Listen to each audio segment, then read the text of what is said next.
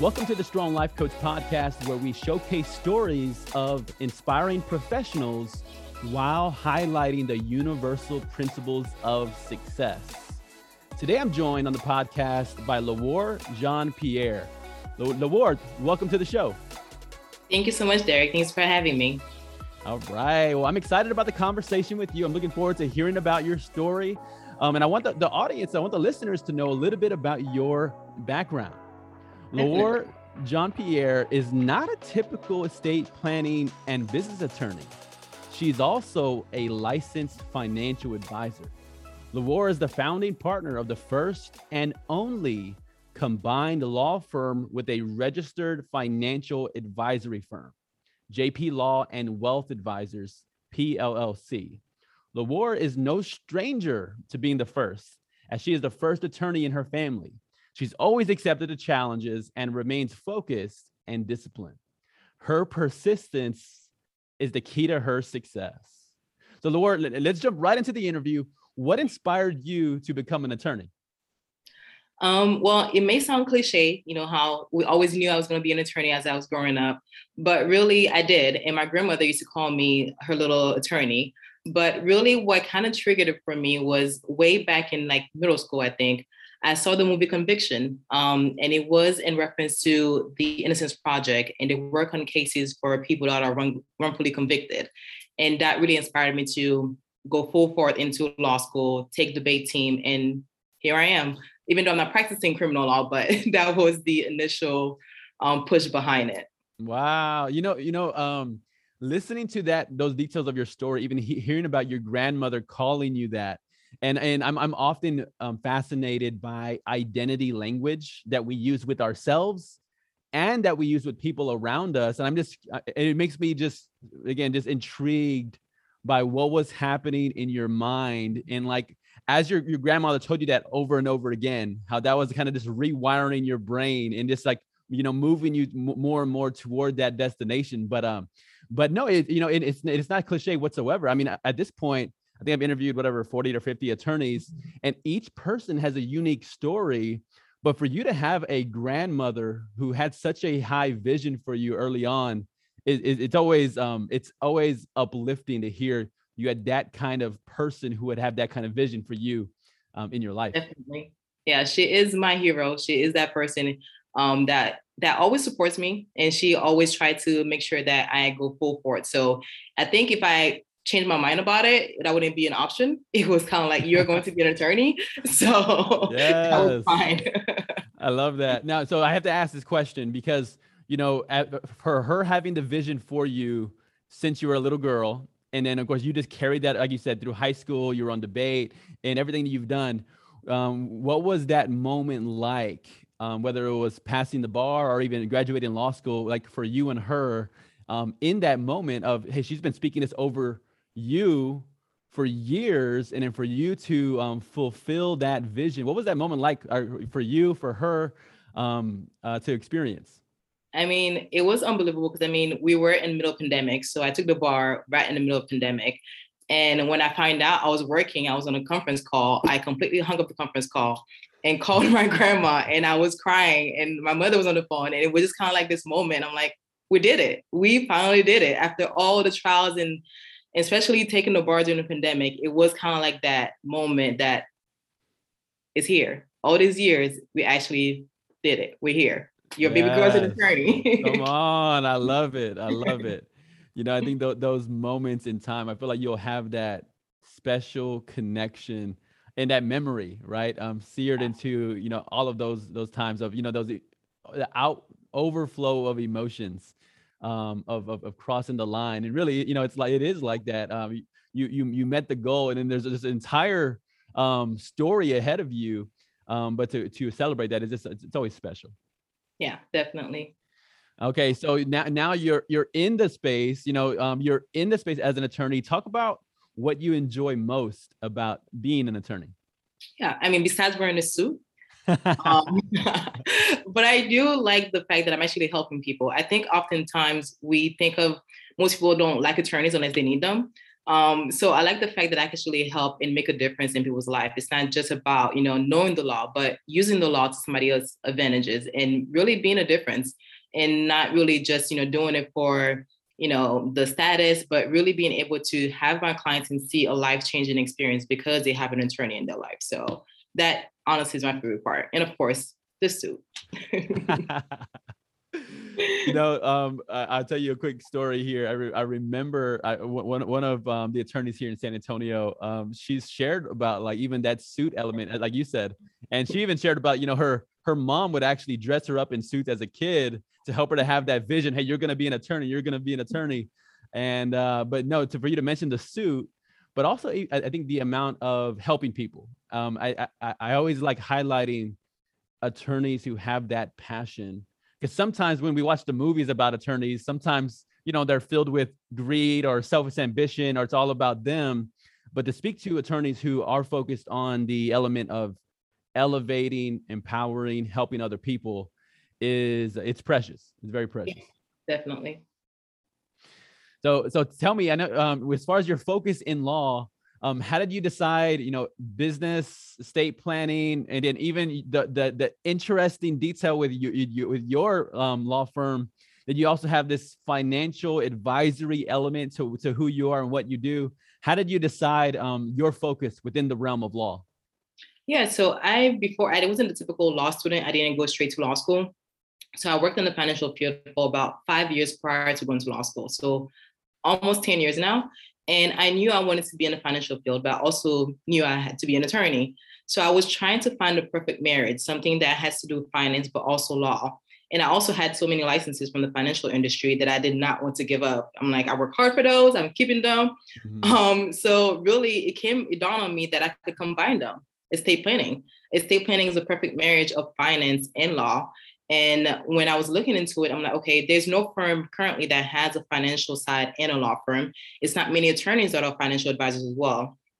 So then it was like, okay, I could combine the two and still be able to have my perfect world of being a financial advisor and also an attorney under one entity. So really, estate planning is kind of like the perfect marriage for me of finance and law. Yes. No, it's great. There's a part to respond to your the setup. I've worked with estate planners on the attorney side, but I've also worked with financial planners, and those two are often great referral partners to each other because exactly. they don't often do what the other one does. So what happens is, as but for our listeners, what happens is the clients will go to an estate planner, and then the estate planning attorney will give a referral to a separate person who's the financial planner, or vice versa. Somebody's trying to take care of their finances, so they'll get support from a financial planner or a financial advisor, and then the financial advisor would refer them to an estate planning attorney as part of their finances. But to hear that Lawar is combining those two, it's fascinating, but it's great to see how you're you're creating this space where, again, you get to keep some of that. You get to keep those referrals that normally would be out of your office, but inside your office. Yeah. So it's like I'm wearing two hats. I'm your advisor and your attorney. So it kind of takes out that middle person having to refer the client elsewhere. And of course, the client is always welcome to go elsewhere, but it kind of makes it convenient for the client, and just not having to look for someone else to build that relationship where I am that same person. You are getting me all sides of it. So yes, and also the idea of not allowing your experience to go to waste. And like I love that. Sometimes when people make a career shift, that's a big cost to count. Like, man, like you said, I worked so hard for this over here, for these certifications, these licenses, everything that you've accumulated, but to be in a space where you don't have to give it up, or you could bring it along and then add on to the package that you offer your clients. Definitely. Talk to me about what's been one challenge as an attorney that you've faced that you've overcome. I don't think I've yet overcome it, but I think I'm working on it, which is imposter syndrome. And I think it's just being new to the field. And even still in the financial field, it's like, no matter how much you prepare and no matter how much you know your stuff, you always feel as if, do I know enough? is there something else out there that I should know? So I think it's trying to deal with that and know that, okay, I know enough and the research is out there for me to know, to research and the things that I don't know, and to be sure and be confident in myself that, okay, I deserve to be here. I'm not, an imposter. Like Right. I deserve to be here. So I'm working on that. But I think so far it's been a working battle, but I think it's really based on the research that I've done and being prepared. So when that I have those moments that I remind myself that, hey, you work hard for it, you have the experience, and it's okay for you to feel those moments of doubt, which is good because you don't want to be too confident and mess up. But it's just kind of sometimes refreshing to make sure that I'm a little bit balanced. So not overconfident, but also not feeling that I don't deserve to be at the seat. Yes, yes. I relate 100%, right? Even culturally for me, right? I remember my mom and I've talked about this idea of, for us, again, for me, from a Latinx background, with a Mexican background, and we didn't see many attorneys of color in our world, much less that we have attorneys of color that were our friends or that were like, a part of us or that we would see on a regular basis. But to be in an industry that you are, and that I happen to be in as well, where you're working with other people, again, who are people who for me, I didn't see a whole lot of people that looked like me in this arena. And then even the idea of our industries, the amount of the amount that we charge our client base, for me, it's like, wow, like as a kid, I couldn't imagine my family paying what some of my clients pay. And that's a daunting moment. It's like, wow, like there's moments where I'm like, wow, I'm almost like, are you sure you want to pay me that amount of money? Like, are you sure you want to keep it? Right. There are those moments. And I remember, to your point about, I love how you captured this element though. I think when you talked about the imposter syndrome, like, but then also it allowing you to work really hard. So it's like almost that humility, that humble confidence that I'm hearing is that sweet spot you were describing. Yeah. Which I think all of us, many times we're aiming at that, of that humble confidence. We want to be confident in who we are. And then we also want to be humble enough to work incredibly hard for the results we want to help our client base with. Definitely. And I think the other thing was, I appreciate your authenticity, right? Because sometimes, again, in the industries we're in, there's so much about image. Like you mentioned the suits earlier, right? Like there's so much about image, and okay, how do I appear? How do I look? How do I sound? There's a lot of it that is about perception. But for you to have the authenticity to own that experience of again, of facing that imposter syndrome, I think it makes you that much more appealing and relatable to your client base and even to colleagues. Yeah, definitely. Because I mean, we're not perfect. We're all learning. People that have been in the industry for 20 years, they're still learning. I think I could safely say sometimes they may still have that imposter syndrome. So it's really just about making sure that we have a balance, that we're not overly confident, but we're confident enough to know and be grounded that we know what we're doing, but also to double check, because if you're overconfident, then you make mistakes and not double check your work. So yes, absolutely. No, and I think I find myself, when it comes to people in our industries, they think that when they're real and they're authentic and they're vulnerable, like again, like you were in choosing that as your response to that. Again, it makes my trust go up for them. It makes my respect go up for them. And it makes me, oh, okay, like this is the kind of person I would want to trust with. Again, when you talk about estate planning and financial advising, it's a very vulnerable space for your clients to be in, right? For them to let you know exactly what's going on with their loved ones, with their financial situation, with whether it's their debt or their income or their investment. Those are really vulnerable places to be in. But for you to model that same vulnerability, again, I can see how it just builds so much of the connection, with your client base. Yeah, definitely has. All right. Now, tell me, what's the best advice you received about owning your own law firm or even the advice you have for others? One of those two.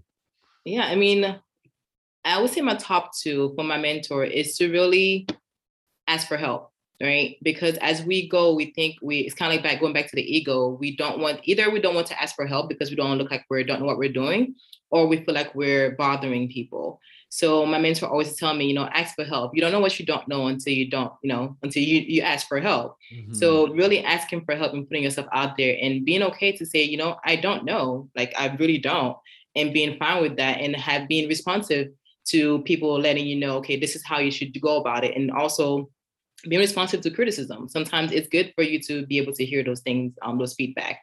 And I would say the second one is just not compare. I think because of the world of social media that we're in, and just as a young attorney myself, it's like there is a fine line between comparing and having someone as a role model, because then we fall into that that trap. Is like, well, how come they're so far ahead? How come they're doing this? Like, how come my business is not this way? And my mentor have reminded me countless times, everyone has their own journey. So regardless if this person started with you, but they're either further ahead or further back, is focus on your own journey. Don't compare, and just making sure that you stay with your plan, your goal in mind, and know that you are different and it's going to be different for you. Wow. Dropping some great gems for us. Let's unpackage some of those. So I love maybe we'll start backward and we'll work our way to your first one. To not compare, right? I remember I think it's the Theodore Roosevelt quote. It talks about comparison is the thief of joy, right? And it's that element of, again, very much our world we live in, and where it's how is the next person over doing? And of course, they might have contacts that I didn't have. They might have resources that I didn't have, and there's so much value in looking at. You captured it. You said delineating between a comparison for my own security, and then a comparison versus, they're role modeling something I could learn from. And exactly. And I like how you even mentioned ego, being aware of what my ego wants to do. My ego wants to win these mini comparisons that I have. Like, all right, so who's written more books, or who has more followers, or who, and it's very much, or who has more engagement, and all of these things. And I remember in a coaching session with an attorney, and she does have a very good problem. She has too many clients. Like, again, she has an overflow of clients. So a lot of attorneys are like, hey, I want that problem over there, right? Right. But then as I'm talking to her, what was fascinating, she was sharing, she was looking at all of the attorneys hustling on social media. And she goes, like, she was feeling the whole comparison element. She's like, well, I'm seeing what they're doing over there, and maybe I should be doing more of that. And it's a fascinating thing, because she had, what a lot of attorneys want, which is clients. And so it's what a lot of people do social media for, so they can get to where she wants. But even back to the lesson that you're sharing here is, we can, it's kind of like that expression of the grass is always greener on the other side. But you just capture that, right? Just be mindful. Hey, I'm on my own journey. And being mindful that comparison has that potential to steal joy. It definitely does. And in the first one, you talked about ask the question. I love that. There's an expression that it goes, it's better to look like a fool for a minute than remain a fool for a lifetime. And the idea of looking like you don't know. What has helped you with that one? I think that's a big one, again, for your industry, as a perception space, to be okay looking like you don't know. What has helped you in that area? I think it goes back to what you said earlier. It's kind of like knowing to being vulnerable. And I think clients like accept that, and they receive that, because it's one thing to kind of act like you know everything, but a client will respect you more to say, you know what, I actually don't know about this, but let me research it for you, or let me refer to someone that actually knows. They'll have more respect for you, at least from my experience, than you saying or figuring it out and just giving them some random answer because you don't know, you don't want to look like you're not an expert in your field. So it's just really just being honest, being vulnerable, and saying, hey, I don't know the answer, but I could help you find out the answer. I could refer you to somebody else, and just being honest. Yes. Yeah. And there's so much respect to that. We know, and it's interesting in arenas where we're sharing expertise, often in our businesses, to be secure enough to be vulnerable, like you said, and again, it always increases my respect. I rather speak to someone who's certain they don't know than they're faking or pretending to know something that they don't, that can get them in trouble and me in trouble at the same time. Exactly. And at the end, no one wins, because then you have this fake persona that you're not going to go out of your way to find out the truth, right? And now you also have led the client wrong. So it's like no one wins, because you still don't know, because you're not going to research and find out the answer, because you're pretending that you know. And now the client also don't know that you give them the wrong answer until when it's too late. So yes. Right. This is certainly in that context where I in a hardcore manner, I reject the fake it till you make it. No faking in this regard. And when it comes to expertise, like there's no faking here. There's no pretending here. Yeah. It's like confidence, you could fake it till you make it. If you're not confident and, in certain things, but some things, especially when it comes to the law and finance and whatever else, if you don't know it, just be honest that you don't know it and do the research. I mean, there is so much information out there. Just be honest enough to say, I don't know it, and I'll find out the answer, because that could cause so much more trouble down the line than you trying to fake it till you make it and you don't make it. Yes. Respect, 100% respect. Well, perfect. Laura, I appreciate your insight and joining me on the podcast. I want to say a big thank you for spending some time with me today. No, thank you for having me. It was very insightful. So thanks for having me. I love being here. All right. Well, I'm looking forward to hearing the feedback that the listeners have from hearing your insight. I think there's some great insight. I know one of the privileges I have with listening to people like you, as I write and tell and speak and share stories about the insights you're sharing. I think you gave some great content that I'll be able to dig into and share about you and your perspective. For all the listeners, I want the listeners to know this episode is sponsored by Strong Life Scholars, whose mission is advancing Hispanic women in high-end professions, education, and community impact. To our listeners, we want to say thank you. You are a precious part of our journey. We want to thank you for tuning in to another episode. Be sure to go over to the Apple Podcasts app and give us the 5-star review. Remember to subscribe. And before I close, I do want to make sure you're able to shout out your Instagram. I think I have it. It's The Finance Attorney. Is that accurate? That is accurate. All right. So if you're listening to this part of the podcast, I want you to pause the podcast and go follow her right now. Like her content, comment on her content, give her some engagements.